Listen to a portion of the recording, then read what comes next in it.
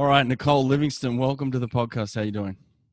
Thanks very much, Hawkeye. I have to begin by telling you that it's just a backdrop. I am not musical in any way, shape, or form.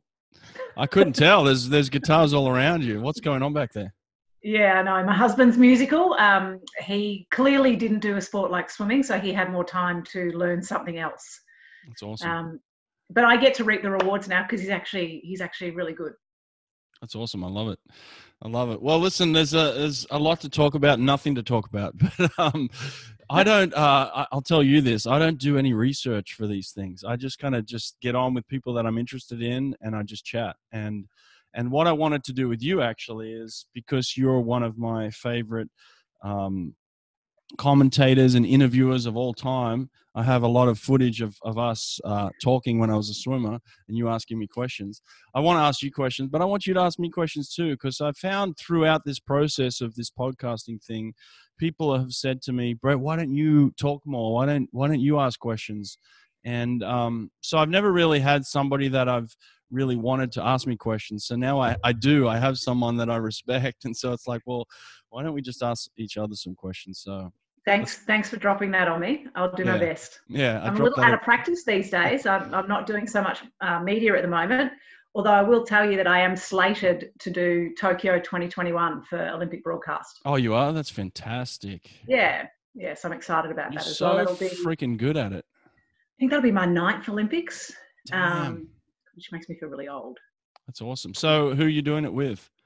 So Olympic Broadcast Service. So they actually do the broadcast for the rest of the world. So if a country doesn't have their own commentators, then it picks up the host broadcast. And in fact, the last 2 Olympic Games, 2016 and 2012, in America, our commentary was actually NBC's commentary for online.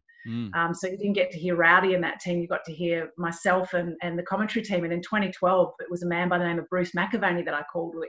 Yeah. I know you know who he is, but for those that aren't familiar with Bruce McAvaney, do yourself a favour and Google him. He is just the most incredible commentator ever. And he had done every Olympic Games since 1984. And although he was committed to commentate in Australian football, horse racing, all these other sports that he does, he broke away from doing all of that for 10 days to come across and call the swimming so that his unbroken record at the Olympics was still intact. And It was my bucket list to commentate with him, so it was just incredible. Really? Well, listen, you're amazing at it. And I don't just say that lightly. I mean, you truly are amazing at it. How did you get good at it? Like, was it just a natural thing or did you have to work at it? I got thrown in absolutely at the deep end. So when I was still swimming, I knew that, my swimming career would come to an end. So I didn't want to be one of these athletes that, didn't have anything else that they could go to. You and I both know that so many of our mates have really struggled post-sport and not knowing what to do and trying to replicate the highs of your Olympic experiences. So I wanted to make sure that I was doing not just my training and my racing, but doing something more. So I started working a job for Australia Post, so the Postal Corporation here, and was doing that between 92 and 96. And then I got word that one of the broadcasters here in Australia, Channel 9, was looking for a female commentator for surf lifesaving. And I threw my hand up to do just a screen test with them. And I did a screen test with a man by the name of Daryl Eastlake, who was a huge personality. He's no longer alive, but a huge personality, and was very, very kind to me. So I did that screen test, and they offered me a position of expert commentator with surf lifesaving. Now, I grew up in Melbourne, and we've got a bay. We don't really have surf. And they actually asked me if I was involved in surf lifesaving, and I was involved in a Royal Lifesaving Club, which was more about doing trungeon stroke, side stroke, and dragging Annie, the CPR dummy, up and down the pool. And I just said to them, I've done lifesaving. Not really expanding on that. Sometimes you've got to BS a little to get yourself through the door to prove that you can do it. So that was kind of the start, and it was baptism of fire. You just, I did have some training once I started hosting national programs for them.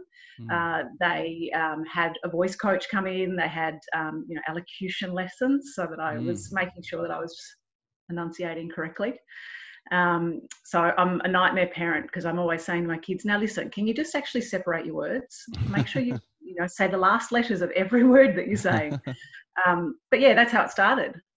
That's amazing. But you've clearly got a talent for it as well. Did you know you were pretty good at it after a while?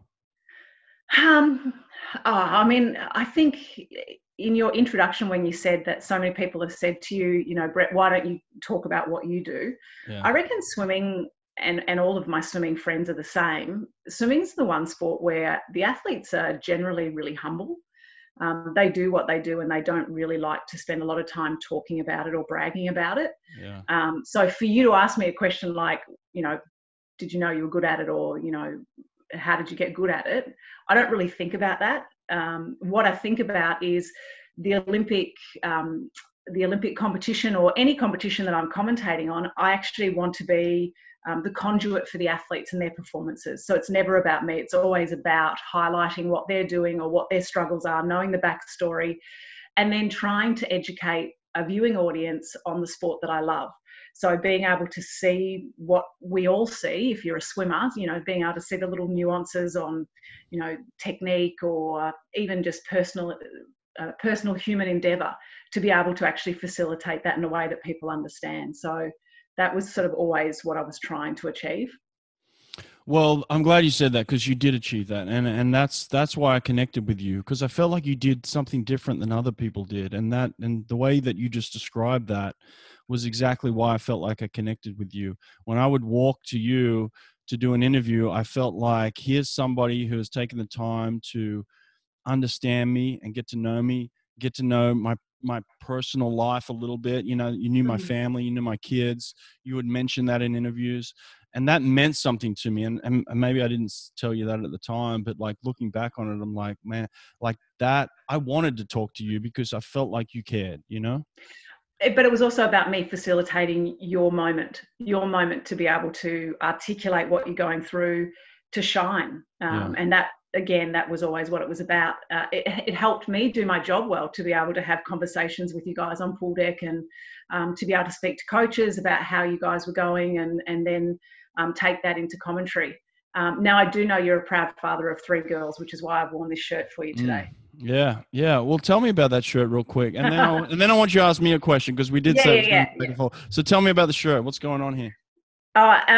So I said to you before, I'm not that practiced at asking questions these days. I'm not doing too much work in media these days.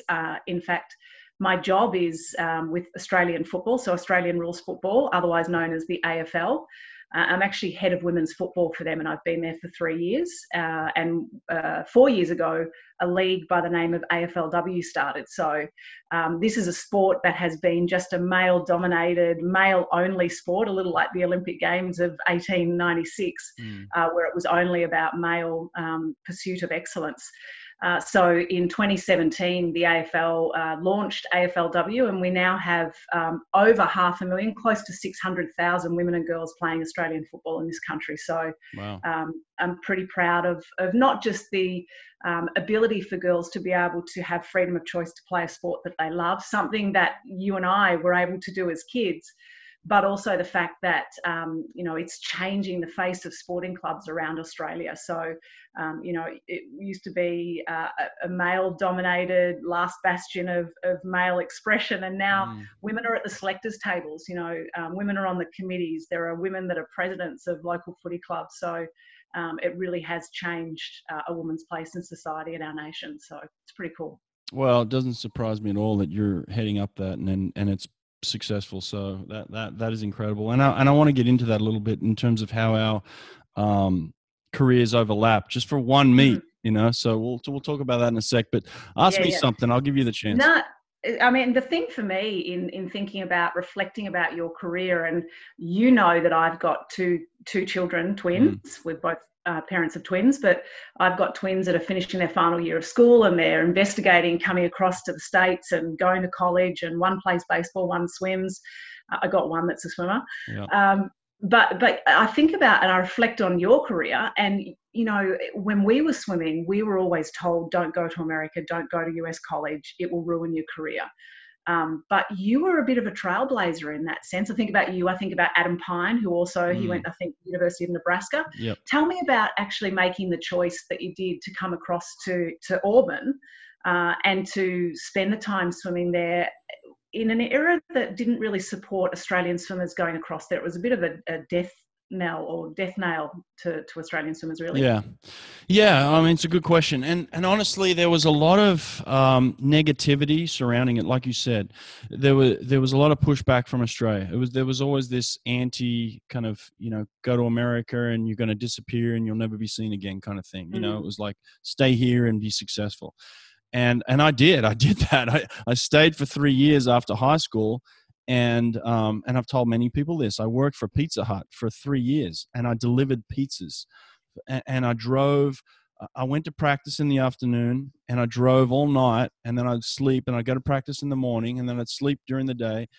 And that's what I did for 3 years after high school. And my dad was like wringing my neck. He was like, Brett, like, get a real job. And I'm like, Dad, I want to be a swimmer. I want to be a swimmer. So I had this belief from Australian swimming, like, you've got to do it this way. You got to stay in Australia, and this is the way to do it. Well, then I went to the Olympic trials in 96 at the age of 20, 3 years out of high school, delivering pizzas for 3 years. And I missed the Olympic team by 3 100ths. And I actually qualified. Let me get this straight. I qualified for the Olympics. I finished 6th in the 100 freestyle. And within the qualifying standards for the Australian team, you had to finish 6th in the 100 freestyle. So I finished within the qualifying standards, but I finished 3rd in the 50 freestyle by 3 100ths of a second. And Don Talbot chose not to take me. So I thought to myself, well, if I put in all this work and I'm at the discretion of just some person who decides whether they want to take me or not, I was like, F this. I'm out of here. Like, this whole belief that this is the way to do it, I was burned by it. And so I thought to myself, you know what? I'm going to do something different. I'm going to do something for me. So I investigated America, and they offered me a scholarship. And I thought to myself, here's people that actually want me. Australia doesn't want me. They turn their back on me. I don't make the Olympic team, even when I qualify. So I was like, well, F them. I'm going to America. So I went to America, and for me, it was like, prove everybody back home wrong, because they always told me that once you go to America, you're done. You'll never be heard of again. You'd go out there and party, and there was all this theory on, what would happen once you went there. And so I thought to myself, I'm going to prove everybody wrong. And I went there, and within 3 months, I won the national championship in the 50 freestyle. Our team won the national championship for the first time. I was finally part of something. I was part of this great sprint tradition at Auburn University. I was being coached by David Marsh, who's one of the greatest coaches in history. Like, I just hit the jackpot. And I thought to myself, what was I thinking, delivering pizzas for the past 3 years? I could have been over here doing this. So what was the conversation like with Don, though? Because I remember in 1990, I think it was 93, I had an offer to go across and race in Paris for a team called Clichy. Yeah. And Don just said, if you go, you will never make another Australian team again. I'll make sure of that. Yeah. What was that conversation like with Don? Because he was a bit of a tyrant at that time. For sure. And that's what they were telling me. They were like, you'll never make an Australian team. And I said, well, there's criteria. And if I make the criteria, you can't stop me. And so for the next 3 years, from 97 to 99, I came back every year after NCAAs. And I swam like crap. and I was like, what am I doing? I'd go to America and I'd swim amazing, and I'd come home to Australia and I'd give myself a 3 or 4 day, turnaround, and I'd swim terrible, and I wouldn't make the Australian team. And I thought to myself, well, maybe I'm just better off swimming in America and doing what getting a degree and being successful in America, and maybe I'm just never going to make the Australian team again. And then 99 came around. Obviously, the Olympics were in Sydney in 2000, my hometown. Mm-hmm. And I just said to David Marsh, look, I've got a year of college. I understand that, but if I don't go home, I'm not going to make the Australian team. It's not going to happen. So I said, there's a criteria set. I know what it is. If I go home and win the Australian Championship, they're not going to deny me. They can't deny me. I don't care what Don Talbot says. If I win that Australian Championship, I'm on that Olympic team. And I told David I'm leaving. I told Don Talbot I'm coming back. Good luck trying to stop me. And I just set my mind on making the Olympic team. Not finishing second, not just making it. I was going to win the Australian Championship. and no one was going to stop me. And that was kind of my mindset. And I went back and trained with Chris Feidler. I didn't tell Chris Feidler that. He didn't want to hear that, but at the time he was this guy that hadn't been beaten in many years. And when I went back, I thought to myself, what have I done? Because I'm not beating Chris Feidler. He's better than me. He was better than me in every sense, even when I was training. And so I had to figure it out. But it was a mental decision that I made to say, I'm making this team under any circumstances. Yeah. Do or die. Did you make 99 Pan Packs or just straight into 2000? I did not make anything until from 95 when we were on the team together. And I'm going to ask you this question. When I made the team in 95 for the World Short Course in Rio, that was our only team together, right? Yeah. And I didn't make another team for 5 years. That wasn't a good. That was not a good team for me to be on to show you. I mean, there was probably some things you learnt from me, which is, I stood up for myself and my teammates and made sure. Well, that's exactly what I learned from you. Yeah. Yeah, and made sure that it wasn't a dictatorship. And one of the things I want to ask you about is your coaching career, and I'll park that for a second. But for me, the coaches that I resonated the most with and that I was most successful with was coaches that actually treated it like a partnership. And Don was a dictator, and he was a bit of a tyrant during that period of time, and had a very short memory. So you'd have a massive blow up with him about something that you thought was an injustice for yourself and the team, and then 5 minutes later he was your best friend again, whereas you're still stewing about the fact that you had a complete absolute Barney with him. But that 95 World Short Course team, that was probably, I reckon, in 12 years I've been on the national team, that was the only trip that I would classify myself as a tourist. I was just not in good shape. I'd won the Pan Packs that year in 95, went 2:11.2 for the 200 back. I don't know, I must have pulled the ripcord a little and just went on holidays to Brazil. Well, so didn't make any finals. It wasn't about your swimming at that point for me. What I noticed the most was your leadership. I mean, you were a true leader. You were totally respected by all the swimmers on the team. And any time that you spoke, everybody else shut up. And that's what I noticed. Like I said, I didn't make a team from 95 to 2000. So, when I made 95, I was young. I was like, wow, I finally made the Australian team.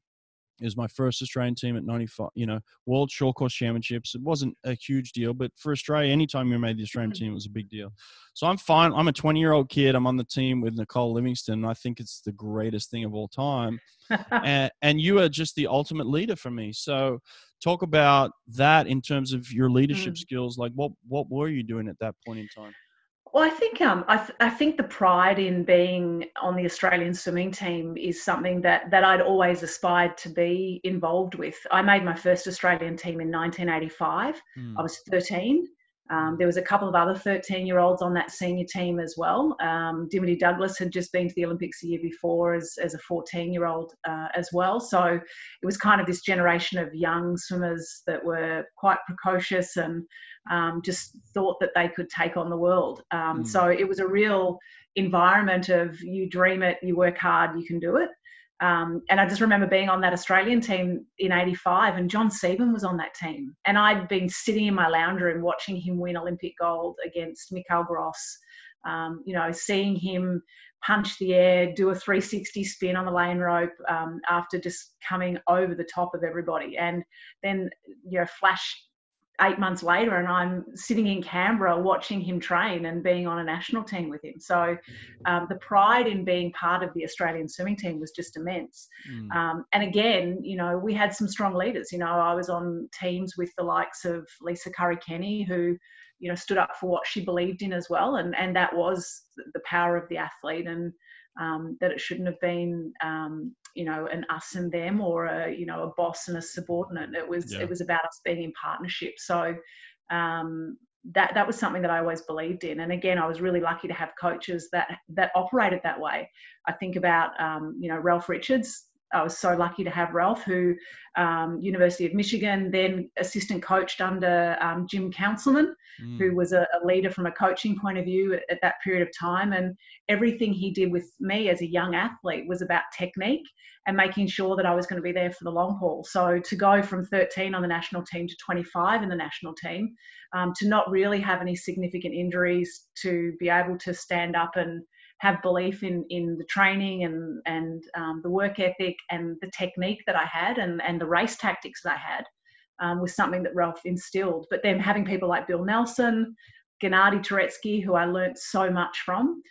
So I had these coaches that were in partnership with me, which I think was really important. But I always made sure that the pride in the Australian swimming team was there on show.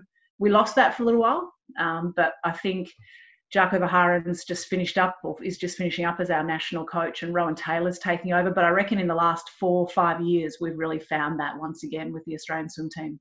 Yeah, I agree. There's definitely been a turning point, which has been cool to see. But yeah, I want to ask you about 2000 though, in not making a national team for 5 years. And then I was thinking about chatting to you about this, and I was thinking about this amazing period of time that we were in leading into 2000. You know, I was broadcasting at that time. There was millions of people tuning in to watch swimming.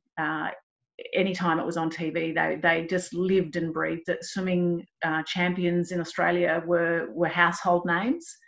You know, that must have been phenomenal, making that team and the ride that took place in getting ready for Sydney. Yeah, it was incredible. I mean, missing 96 by 3/100s and sitting at home watching the Olympics in Atlanta was devastating, like truly devastating. And my dad kept telling me, like, you got to get a real job. You got to get a real job. And I'm like, this is my real job. Like, I'm gonna prove to you that I can be an Olympian. And for a long period of time, and I kept going back and missing Australian teams for a long period of time. I thought it's never going to happen. It's never going to happen. But something clicked in '99 where I was like, I was making excuses. There was always an excuse of why it wasn't happening. And in '99, I just said, stop the excuses. Like, you're going to make it, and you're going to do it, and there's going to be no reason why you can't do it. And so for a period of about 9 months, I was as locked in as anyone could be locked in. And I just left no stone unturned. I hired a private strength coach who worked with me one-on-one. And I had, Brian Sutton, who was an amazing coach. I had him, and I was training with Chris Feidler, who was the fastest swimmer in Australia. And I was like, this is it. It's going to happen. So when I went to the Olympic trials, I was 100% certain that I was going to do it. Like, I was like, it's going to happen. So I did it. And then I make the Australian team, and I felt like a rookie again. Like, I'm on a team I'm on the greatest team of all time for Australia. I'm on with Kieran Perkins. I'm on with Susie O'Neill. I'm on with Ian Thorpe. I'm on with Grant Hackett. I mean, all these, Michael Klim, these legends. And I just felt like a rookie again. And so it was surreal for sure. I hadn't been on an Australian team for 5 years, and then all of a sudden I'm back on the greatest team of all time. So leading into it, I got caught up in a little bit. I got caught up in the glamour of being on the Australian swim team, because we've got the home Olympics. So you know what it's like in Australia. Yeah. Everybody wants a piece of you, So I was getting invited to functions and auctions and all sorts of just junk. And were you going to all of it? Were you staying how you're on there? I mean, in a way, I felt obliged, because I'm on the team. I have to go. I felt like this is part of being on the team. You got to deal with it. Yeah. So I just didn't know at the time. Like, I was like, you just got to do it. I mean, so I went to all this stuff, and I was getting dressed up for things. And I see the Australian team, like you said, in the past 4 or 5 years or whatever, in the past, I feel like the Australian team got lost in, putting on this. Yeah, putting on this front, individualism, and they got away from what it really is, and it's about performance. It's about going there to perform for Australia. And so I got lost in that a little bit. I went to the Olympic Games, and I was completely overwhelmed by the enormity of it. Like, I wasn't prepared for how big this thing was going to be. And when I walked out from my event, I lost my breath. I couldn't breathe, Nicole. I was like, shit, I can't breathe out here. I was like, I walked out to 17,000 people in the stands, and everybody just went berserk. Yeah. And so when you felt it when you walked out for your event, that's when it really hit me. I sat in the stands watching you guys. I sat in the stands actually with a beer under my seat thinking, thank God I'm not doing this. Because a home Olympic Games is like nothing else. I remember Susie O'Neill coming out for 200 fly. And just, Susie's a teammate that I've had for such a long time and had relay experience with her and raced against her in the 200 free. And I just remember looking at her and just thinking, she's just under pressure. She looked green around the gills. She just looked like she also couldn't breathe. Yeah. So that pressure was enormous. But you bank that experience. What an experience to be able to race at a home Olympic Games. So few get to be able to be an Olympian full stop and then to race at a home Olympic Games. You bank that experience any day of the week. Yeah. And I felt like I was prepared physically. I don't feel like I was prepared mentally. And so that's where when I started coaching, that was the game changer for me. Yeah. I wanted to be the person that prepared my athletes mentally for what they're about to walk into. And I wanted them to walk in as a partnership. I wanted to walk in together. And when I walked in as an Australian 50 freestyler, I kind of felt a little bit isolated. And the 50 itself was not really a respected event at that time. It was kind of like, we've got all these great 1500 freestylers. And then this 50 is kind of the fun event, So they're just going to go have a shower. That's their workout. Yeah, it was a little bit like that. Yeah. So the sprinting wasn't fully respected at that time. It's got a lot more respected, obviously, over time. So there was kind of a lot going on in Sydney, and I just wasn't fully 100% prepared for it. Isn't it interesting though when you think about you can be as fit as you want, but if you don't believe in yourself, and if you actually aren't able to unpack and get rid of those negative thoughts, then you're done. Absolutely done. 100%. I've seen it so many times. I've seen the most physically prepared people just get destroyed behind the blocks. They're done. There's one race from my career that still haunts me. And a mate, Greg Eggett, you probably know Greg from US Swimming. He and the IOC have just launched this new Olympic encyclopedia site. So, he sent it to me to have a look at. So, of course, the first thing I did was Google myself or put my name in there for a search. And looking at the 200 backstroke in 1996 in Atlanta. And I'd made every Olympic final that I'd ever rocked up for over 3 Olympic Games, whether it was 200 free, I made the banana final, or, whatever it was, I'd made a final. And that very last event for me was the 200 back. And I'd won Pan Pacs the year before in 95, went 2:11.2. I think I said that before, 2:11.26. And when I did my backstroke start for the heats of the 200 back, I remember having a moment in my head that I thought, this doesn't feel very good. Oh my God, I feel like I'm in cement. And it was just that moment. It was just that one thought as I broke out of the underwater, and I was done. The whole race, I just felt like I was just crawling and just couldn't get going. Went 2:16. Like that was the time I swam when I was 14, and finished 18th. And I looked at the results on this website from that 200 back. Second place was 2:11.9.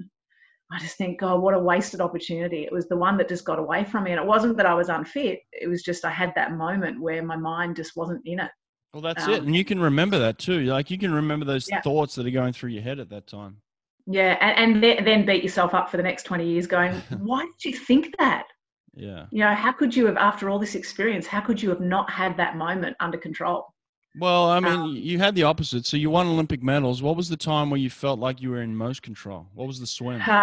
It was that 92 race. And I know you had Kieran Perkins on recently. So, Kieran always had the race that stopped the nation, the 1500 freestyle. People remember where they were in Atlanta when he won from lane number 8.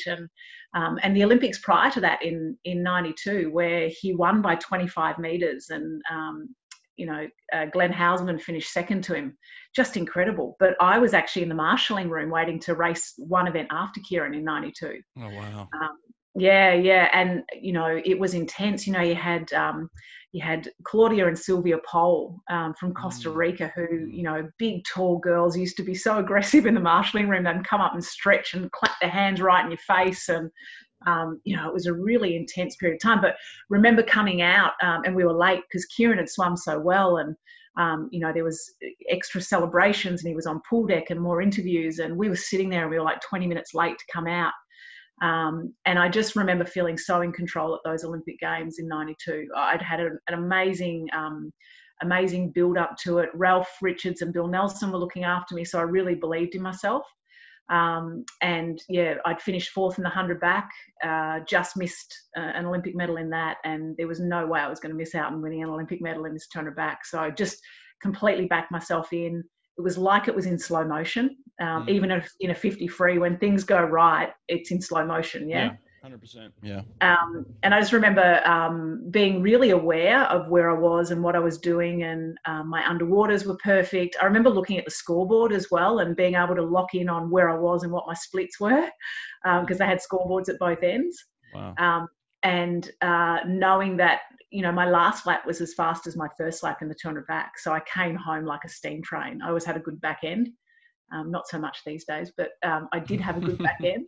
And I remember touching the wall and seeing, you always look for the number first, right? So I saw third. I'd finished third in the 200 back, and it was a 2:10.20. So that stood as an Australian record for 16 years. Wow.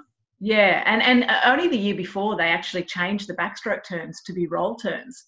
Before that, it was the touch and pivot turns. Oh, that's right. Yeah. So, and then I think about, you know, they're at 2:03 now for the 200 back. So it really has improved over time. And, you know, the girls are doing an amazing job with milking all of the underwater and the technique and everything that they're doing. But that was the moment where everything was completely in control for me. What about you? What was the race that everything was in control, that you were at your best? It's awesome. I love that story, by the way. I only have a couple. One of them was when I won NCAAs as a freshman. I remember looking over. It's a funny story, and Americans will relate to this, but there's a swimmer by the name of Neil Walker. I don't know if you remember Neil Walker. Yeah, but yep. Absolutely. Very famous American sprinter. Did many great things collegiately and for the US. But he had swum 19.0 in the 50 in the prelims of 1997 NCAAs, and my time going into this was 19.6, and he was in the heat before me, and he went 19.0 right in front of me. Like, I'm in lane 4, about to get up for the next heat, the last heat, and he drops a 19.0. No one's ever broken 19 seconds in the 50 before, and this guy goes 19.0 something. And I just remember thinking to myself, holy shit, that's fast, you know? I was like, wow, he looks so good. And so I get up in the next heat and I drop a 19.1. And I think to myself, oh, that's pretty good. I'm competitive. Okay. So the night time, he's in lane 4 and I'm in lane 5, and they introduce us, and the whole pool deck is waiting for this guy to break 19 seconds. You know, like they're on pins and needles, just like, this is going to be the first American. This is going to be the first person to break 19 seconds. And I remember the whole pool deck just closing in on him. And I looked over to him as they introduced him, and I thought to myself, he's pissing his pants. You know, like wow, like he's really nervous, you know, because I would be too if the whole pool deck's looking at me, and I'm over here, and my teammates are like, you got this, Brett, you got this. So they're all fired up, but everybody else is looking at him. And I thought to myself, he's done. I got this guy, you know. So I get up on the block and I just swim, and I'm feeling amazing. And I touch the wall and I go 19.1 again. You know, it's basically the same time I did in the morning, but he goes 19.2.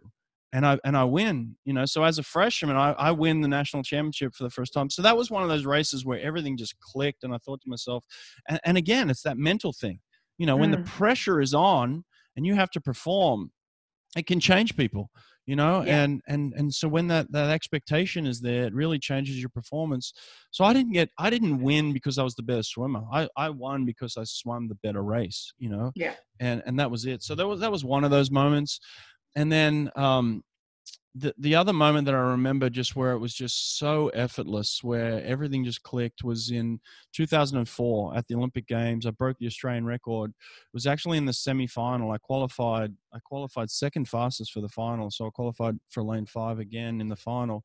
But the semi-final, I remember thinking to myself, Brett, you know, you got knocked out in the semis in the 2000 Olympics. You're at the Olympics again.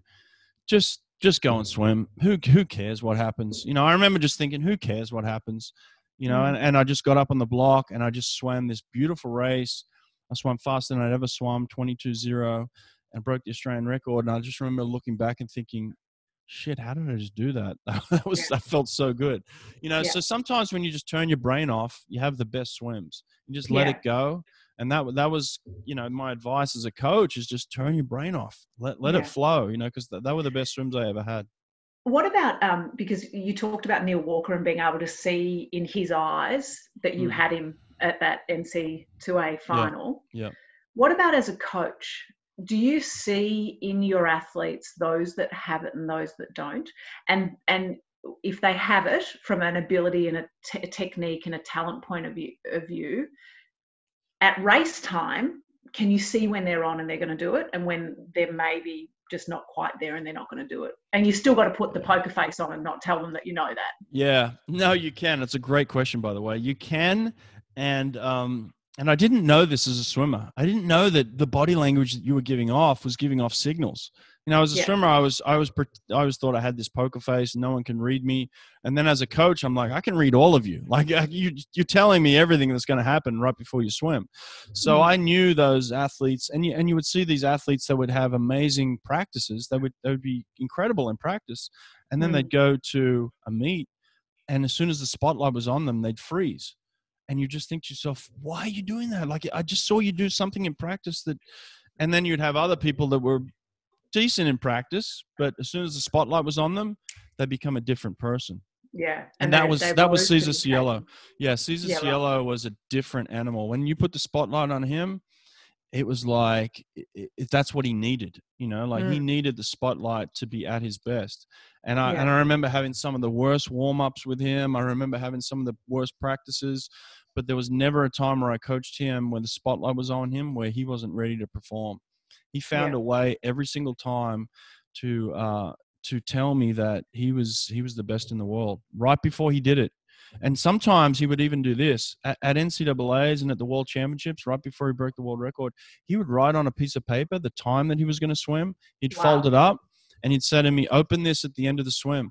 So when he broke the world record in the 100 freestyle in Rome in 2009, he folded up a piece of paper and he said to me, 46.91.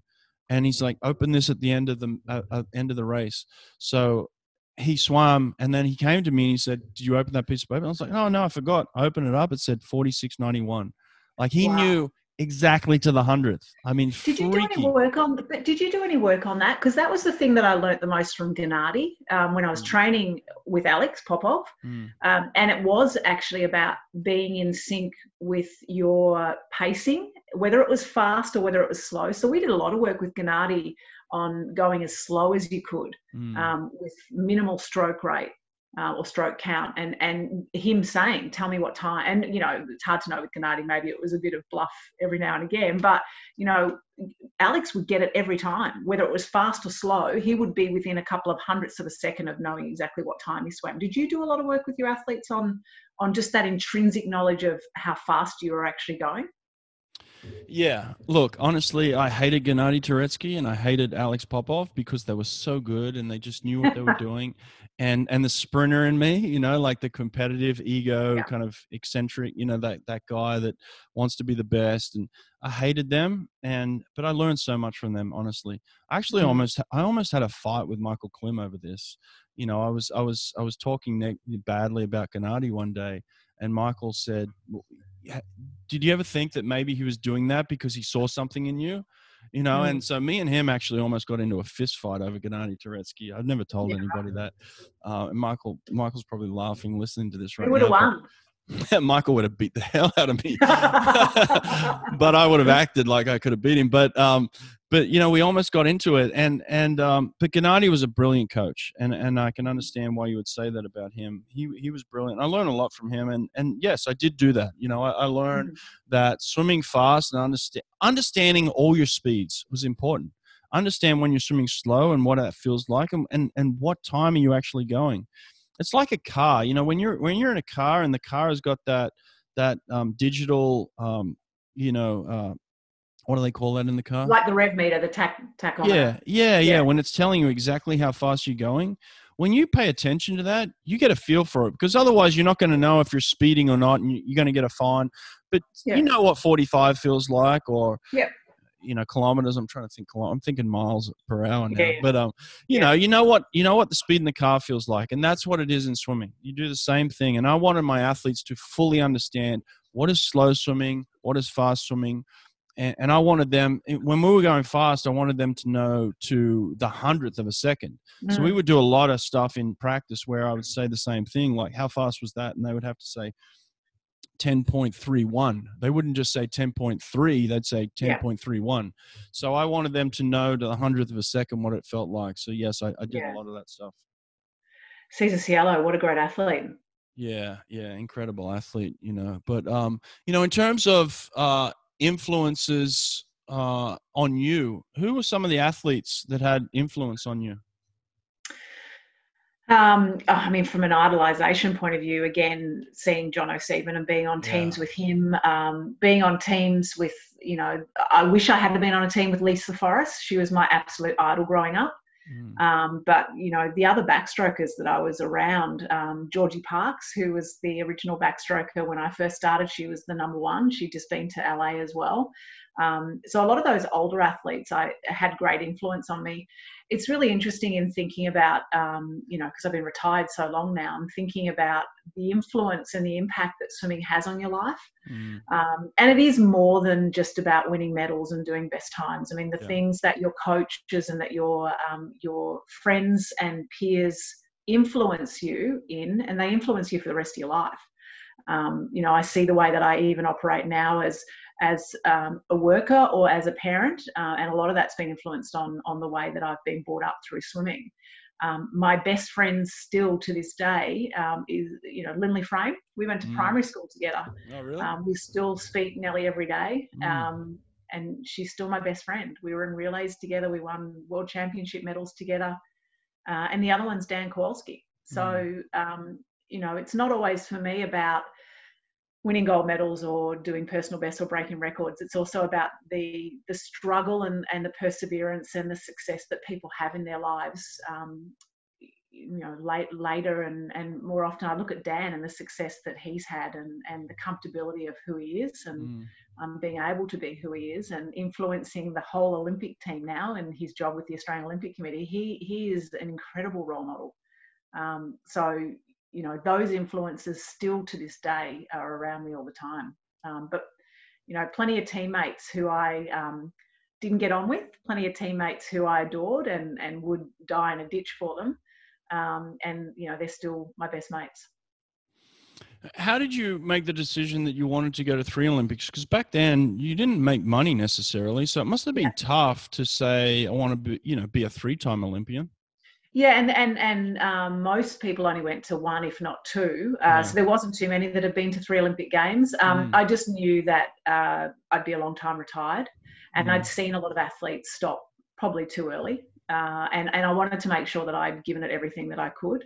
It helped me that I had a job and was supported by Australia Post during that 4-year period to be able to work. So I worked 10 till 3. So I was able to do my morning workout and do my afternoon workout and not be compromised, but then also be able to go off and do, the training camps that we used to do, the altitude camps that we used to do. So if I didn't have that job, then I probably, I started broadcasting as well. I probably wouldn't have kept going. It would have been too difficult.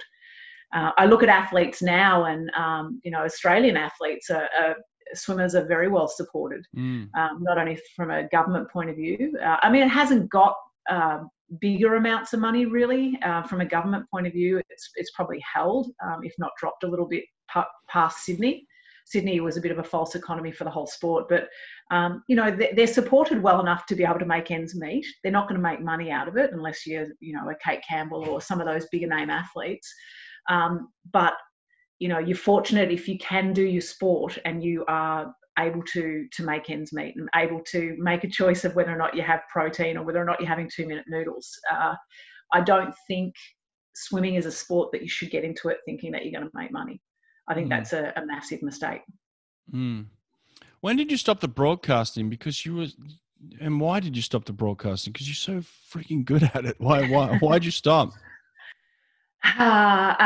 So I stopped broadcasting. I've done the Olympics. So I've done Olympics and Commonwealth Games for the host broadcaster. That's true. but I stopped when it went to a new network. So I was working with Channel 10 as well. Then it went across to another network. And to be really honest with you, and I don't know whether or not you want to hear this. I do. So my management company got in touch with the broadcaster about whether or not they were interested in me. And at that stage, I reckon I was maybe 42 or 43.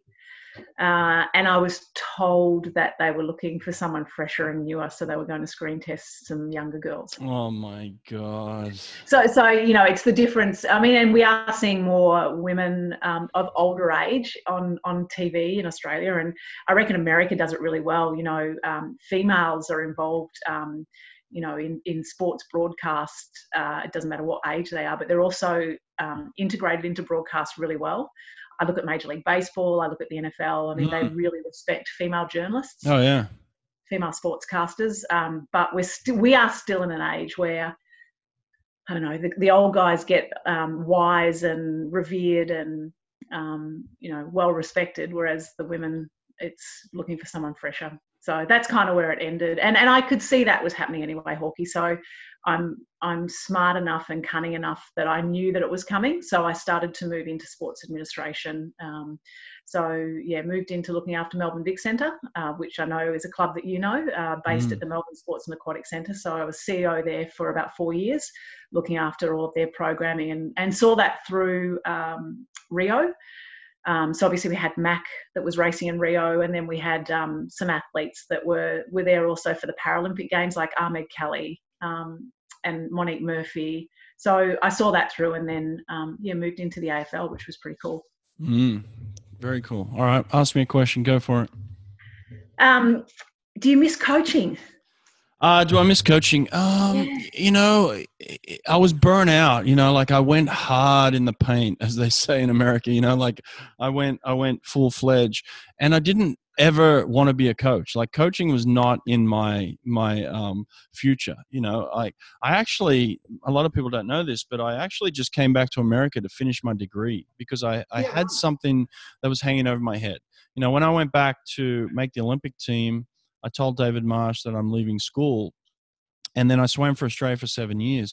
Well, at the end of that, I thought to myself, like, I hate not finishing things. And I thought, well, I need to finish this degree. So I asked David, I reached back out to him. He was still the head coach at Auburn. I said, could I just come back and finish? Is there a way that the university could help me out? He said, yeah, we have a program where former athletes come back and we put them on full scholarship and we help them finish their degree.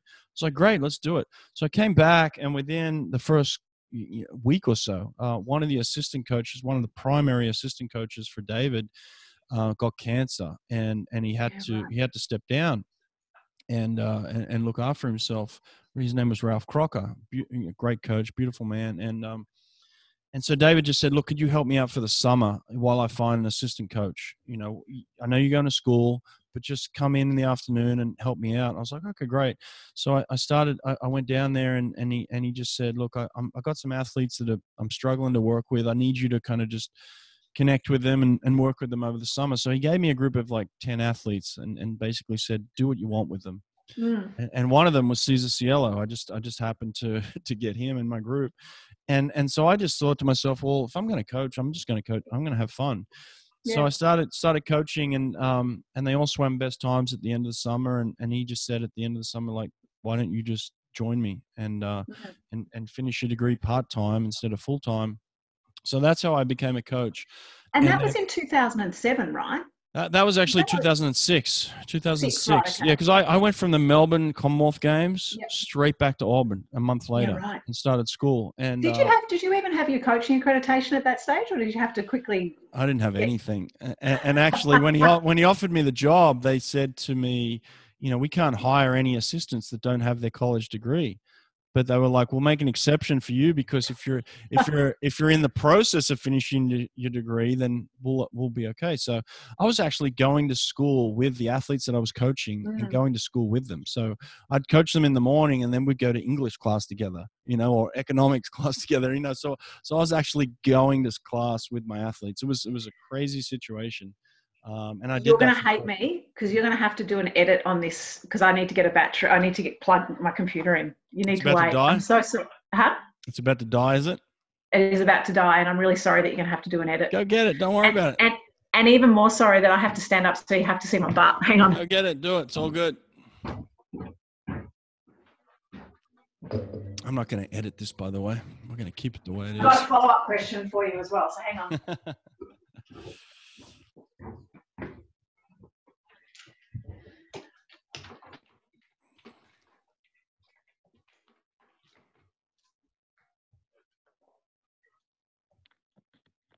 Okay. All right, you back? You good? Yeah, I'm back. Hi, sorry. So you get that opportunity, and then David Marsh goes, right, and Richard Quick comes in. Yeah. You good? Great, You Richard good? Quick. Yeah, Richard Quick was phenomenal. David's phenomenal, but Richard Quick was phenomenal. He'd come from Stanford Women, and he coached there for 27 years. So he'd never coached men before, and he said to me, Brett, I'm going to keep you on. You know, David says great things about you. He took me to lunch a few times. We got to know each other, and we just hit it off. We clicked. You know, our personalities were perfect for each other. And he said, look, I hadn't coached men in many, many years, so I need your help. So he trusted me a lot. He's like, look, you're having success with the men. I want you to stay there. I want you to keep doing what you're doing. So he kept me with Cesar Cielo. He didn't take Cesar from me. He's like, Cesar's yours. So, you know, he came in 2007. In 2008, Cesar won the Olympic gold medal, you know, working with me. But obviously had a lot of influence with Richard as well. So, yeah, it was just a crazy time. 2009, he breaks the world record in the 50 and the 100 freestyle. You know, I had many great athletes at the time. 2009 World Championships, I think we won, you know, something like 20 medals, you know, people that were swimming with our group. It was something phenomenal. Insane. Yeah, it was insane. So, and then, you know, the group, it was huge. And, you know, 2012, we did well, 2016. So, you know, I became head coach after Richard passed away. In 2009, I became the head coach of Auburn. So my life changed completely. Just stop for a second. So within 3 years of retiring, you are head coach of a Div 1 school with a stable of athletes that are just world leaders. Yes, but here's the other thing that you're missing, okay? I graduate in 2010. I graduated in 20. So not only was I the head coach, and also my twins were born in 2008. So I'm the head coach of Auburn. I have 4 children, and I'm going to school with the kids that are in my program. Like it was madness. It was madness. Incredible. It was madness. So I have Aaron Charla, people like people who helped me out through my college degree. But it was madness. Yeah, it was a crazy time in my life. It was too much, too soon, but I learned a lot. Have you, Craig Jackson once told me a story about an athlete when he was in South Africa where nobody wanted to take him on, and Craig ended up taking this athlete on, and he ended up going across to America and getting a college scholarship and ended up getting a degree, and has been really successful, this swimmer, post-swimming life. And it's one of the things that Craig's most proud of, his influence on this young man to be able to believe in himself, take him on, and then pass him on to bigger and better things. I know you've had great success with athletes in the pool, but are there some athletes that you think about that you've been instrumental in actually helping them be great people and going on to do some really amazing things? There must be. You know, I don't know if I was instrumental, but there are great people. There are incredible people that, you know, there's a guy that ended up. His name is Jordan Anderson. He graduated from Harvard. He also he won the Rhodes Scholarship when I was coaching. And he's gone on to become a world leader as a doctor. But you know, there are incredible stories like that where you have so many athletes come through your program and people that do some incredible things, and you don't know what kind of influence you have on them. You just know that you're part of the story. But but you know, I don't know if you're like this, but I remember the people that I had the hardest time with, like the people that I failed with. Like for some reason, I hang on to that stuff a lot. Like the successes, you're like, oh, great, you know, you're successful. But the people you struggle with, like I hang on to those people for some reason. Like the people that failed, the people that didn't do best times, the people that didn't get their degree, or, you know, for whatever reason struggled through college. Like, I remember some of those painful moments the most. I don't know why I hang on to that stuff, but you know, you remember your failures a lot. And maybe I did that as an athlete too, like the stuff that spurred me on to bigger and better things, like, you know, the stuff that drove me, the failures, you know. But I reckon you would reflect on some of those, what you call failures, and not being able to get to where you wanted to with the athletes that you had. Yeah. You would have mulled over in your head on how you could have done things differently, and you take that to the next athlete. Yeah. So I reckon, and that's the way you were as an athlete as well. Yeah, for sure. You know, I think I'm sure you were the same way as an athlete, is that you don't quit, you know. Like I noticed when I went back to talk to my high school in 2000, they asked me to come back because I'd finished high school in 1992 and I was an Olympian in 2000. So there was 8 years that passed. They asked me to come back and talk about high school. And a lot of the teachers were like, how did you make the Olympic team? We thought it was going to be this person or that person, because a lot of the teachers were still there. And I just said, I just didn't quit. You know, like, I don't have quit in me. You know, I fail, but I don't quit. And that's kind of the way I am with a lot of things. And I'm sure successful people tend to be that way. They just don't quit when something comes up in your life. You find a way around it, you know? Yeah. And you know, it's about work ethic as well. So what I haven't told you is that I've just had both my knees partially replaced 3 weeks ago. Oh, yeah. Dang. Did both of them at once. What? Like what? Like, what happened? Yeah, exactly. It should be breaststrokers that get bad knees, right? I don't know. I think I was always a heavier athlete, so I always did a lot of dry land. We did so much dry land. I mean, you did as well. Yeah. So whether it was a little genetics, I had some meniscus repairs, and they didn't go so great. So 6 years down the track, I've had both of them replaced. And the reason I tell you that is because now, 20 plus years after retiring from swimming, I often think, how did I do what I did? How did we do? I mean, some of those training camps, I remember Sierra Nevada in Spain and doing a training camp with Gennady where we were swimming 3 times a day. We were doing dry land every day.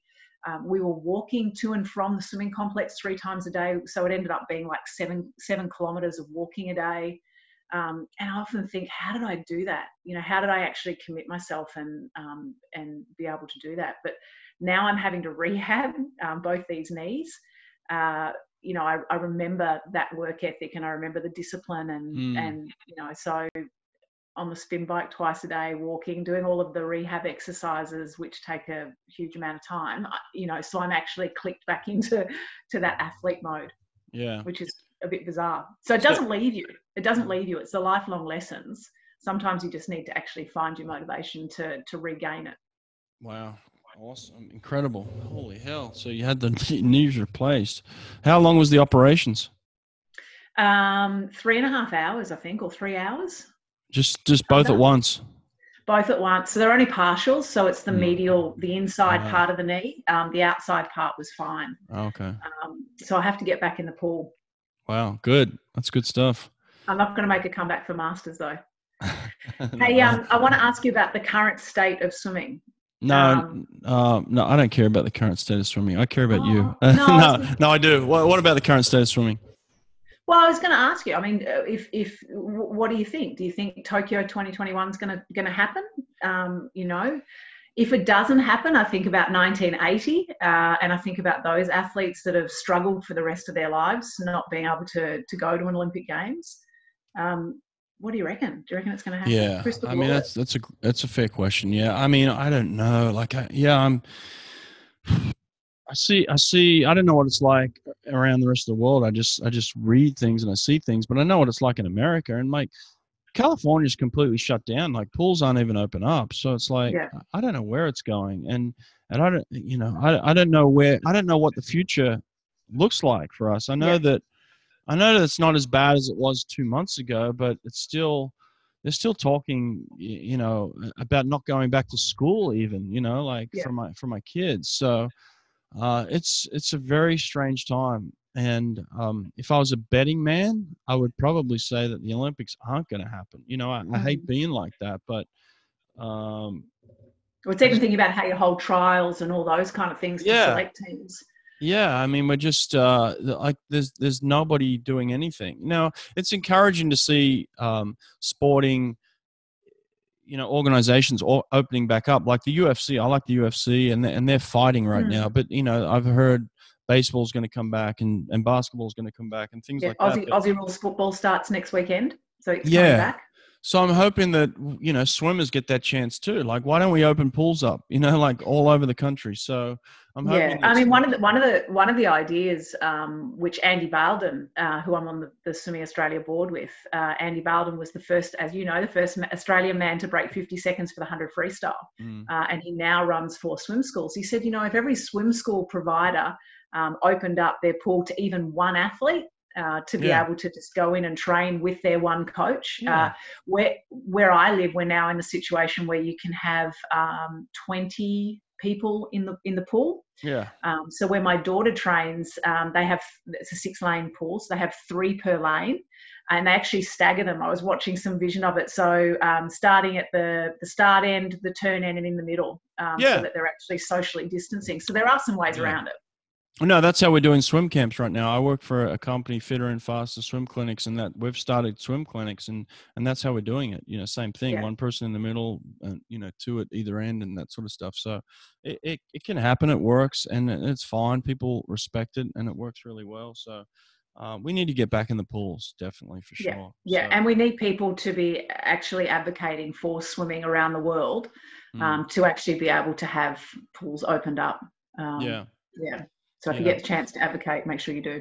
I will. Now, listen, my question to you is this. It's easy to get male athletes to come on here and talk. And what I've struggled with is that I've found that females are a little more reluctant to kind of open up and talk and be honest. And that's really why I wanted you to be on this, because I know that you're an open book, and you're okay with who you are and what you've done. And so, my question to you is this: is in terms of being a role model for females and male athletes and female athletes and female swimmers, what would your advice be to them? Younger generation. Yeah, it's interesting because I did notice that you had more males than females coming on to chat. I don't know. I think as a sport, and I don't want to generalise, but I think a lot of us are a bit beaten up by the experience that we had at the time. If they're athletes of my era or before, coaches spent a lot of time, trying to put round pegs into square holes. We were always told that we needed to look a particular way, we needed to be a particular way. In my generation, it was the East Germans. Our coaches would see the East Germans and the way they looked and the way they swam, and they spent the rest of the time telling us that we needed to lose weight, or we needed to build up bulk, or again. And we have this conversation about how to get the best out of athletes, and if they believe in themselves and they've got a baseline of work and they've done a pretty good job with that, the athlete that believes in themselves will win every time. So I reckon the generation of my generation and maybe the generation after that is a little beaten and battered up by body image, to be honest, rather than just letting our athletes be the best they can. In the football world that I live in, I've heard people say, but if she just got a little bit better shape, or if she was just if she lost a bit of weight. And I often say to them, you actually just got to let them be who they are. Within reason, you do want to make sure sports science works for you. Yep. But the amount of male coaches that have handled body image and weight issues for female swimmers badly, it's just too much. There's too many of them that have handled it badly, and has left us all kind of scarred. Well, why were you always so confident? Because when I walked into a room, I was immediately drawn to you and your confidence and your leadership. Yeah. Like, why were you always like that? Probably just the coaches that I had around me, my personal coaches that, had me believe in myself, but I remember 1988 at those Olympic Games in Seoul. I went in ranked in the top few of the world, and you had to come up against the might of the Eastern Bloc, but I felt like I had a good opportunity to do well. But Bill Sweetenham actually spoke to the media after my 100 backstroke heat, and he was asked, why didn't she do better after the heat? And I think I qualified in lane 2 or lane 7 of an Olympic final. And Bill's comment was something like, well, she's got an anchor on her butt, so that's why she didn't do it. And he said that to the media. That was in the first couple of years of being on the national team. So, as a 17-year-old athlete, how do you actually get past that? But then to have people like Ralph and Bill and then even Gennady instill belief in you and find ways to actually have you fit and ready to go, rather than focusing on the scales. I remember in '88 as well, we had a camp in Boca Raton in Florida, and we were all getting our skin folds done. And if you had a skin fold that was over 75 mils for the 7 sites, you were in Laurie's fat club. You're in Laurie Lawrence's running club. And it was to the point that, you're sitting in a room with the national swimming team of 30 plus athletes. And, the call would come out, right, who's in Laurie's fat club? Put your hands up, off you go run. Oh, God. It's just like, yeah. So I mean, I think some of those experiences, have left us a little gun shy with talking about experiences, to be really honest. What would be your message then to young women now then? Well, I mean, my message to the swimmers of my era and the past eras that you're trying to get on to talk to, I reckon honesty and experience helps a future generation. We're living in an environment now where people are actually trying to change the world. So let's change our own patch as well by talking about our experiences. I think it's really important. I think my advice probably wouldn't be to the female swimmers. My advice would be to those coaches and our industry. The majority of coaches are men. We haven't really, Janelle Elford, there's, Terry McKeever, there's quite a few wonderful female coaches out there, but the majority are still men. And so the way that we speak to female athletes, the way that we interact with female athletes has to be different to the way that we deal with male athletes. And that's not to say that male athletes don't have body image or issues as well, but, a woman will process things and it will spin around in their head. And my husband often calls me an elephant because I never forget things and I always dot them together. So, my advice is to the coaches is don't just speak without thinking. Actually, think about the way that you interact with female athletes, about all aspects of their life, including weight and the optimal weight that you're looking for performance. I think that's really important to think about the way that you are interacting with your female athletes. Yeah, that's good advice. And men don't get it right a lot. They do mess that up. But it's the Mars and Venus thing. We'll forgive you. Yeah. So who should I talk to next in terms of a female? Who should I bring on the show? I reckon. Have you tried Susie? Susie would be amazing. I actually tried. I sent her a direct message on Instagram. She never replied to me. So if you know her number, share it with me. Yeah. I'll put a good word in for Susie. I reckon someone like Janelle Pallister would be really great as well. So coaching Lani, who's doing remarkable things in swimming, and Janelle cracking it onto the national team. And there's Janelle and I swam together when we were younger. Or Janelle and I swam together as well at the Olympic Games. So we had some incredible experiences, and she battled it out with Janet Evans. So now to see Lani and that mother-daughter coaching experience, that must be wild, because I can't get my kids to listen to anything I say. That's a cool one, actually. I'll do that. I'll make a list for you though, Hawkeye. I'll make a list and I'll act as your agent. I'll start calling people for you. Thank you. I appreciate that. Well, listen, you got a daughter that's, a swimmer, and that must be pretty cool, right? Yeah, she, on purpose, she started quite late, and that's because her mother wouldn't allow her to start early. So she started just before 12 in squad. Prior to that, she was just doing mini squad. And in fact, Olympian Toby Haynen and Olympian Andrew Lauderstein were her 2 coaches as young kids.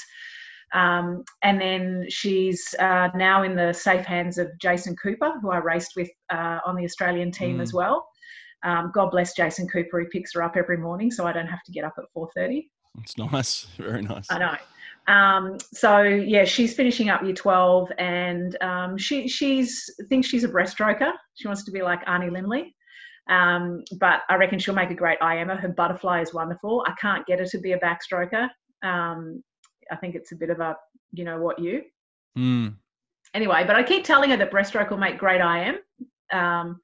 But she's interested in coming across to college, and she's only doing 6-7 sessions a week at the moment, and that's because I don't want her to be burnt out. She works a part-time job.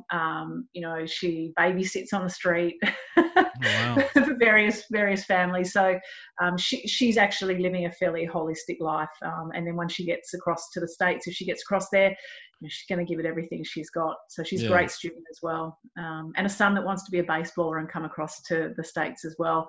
Interesting to see the COVID situation and how that impacts college for prospects for 2021. But yeah, we're navigating our way through that right now, which is really interesting. Yeah, it's a little bit of a mess. I don't know where it's going to end up in terms of college. I got a lot of people that I know that are hanging out for answers on that one. So it's affecting everybody. So, but listen, I appreciate your time today. Thank you. Thanks, Hawkeye. Great to chat. Yeah, absolutely. We'll do it again sometime, all right? Yep, perfect. All right, take care. See you, Nick. See you, mate. Thank you. All right, bye. Bye.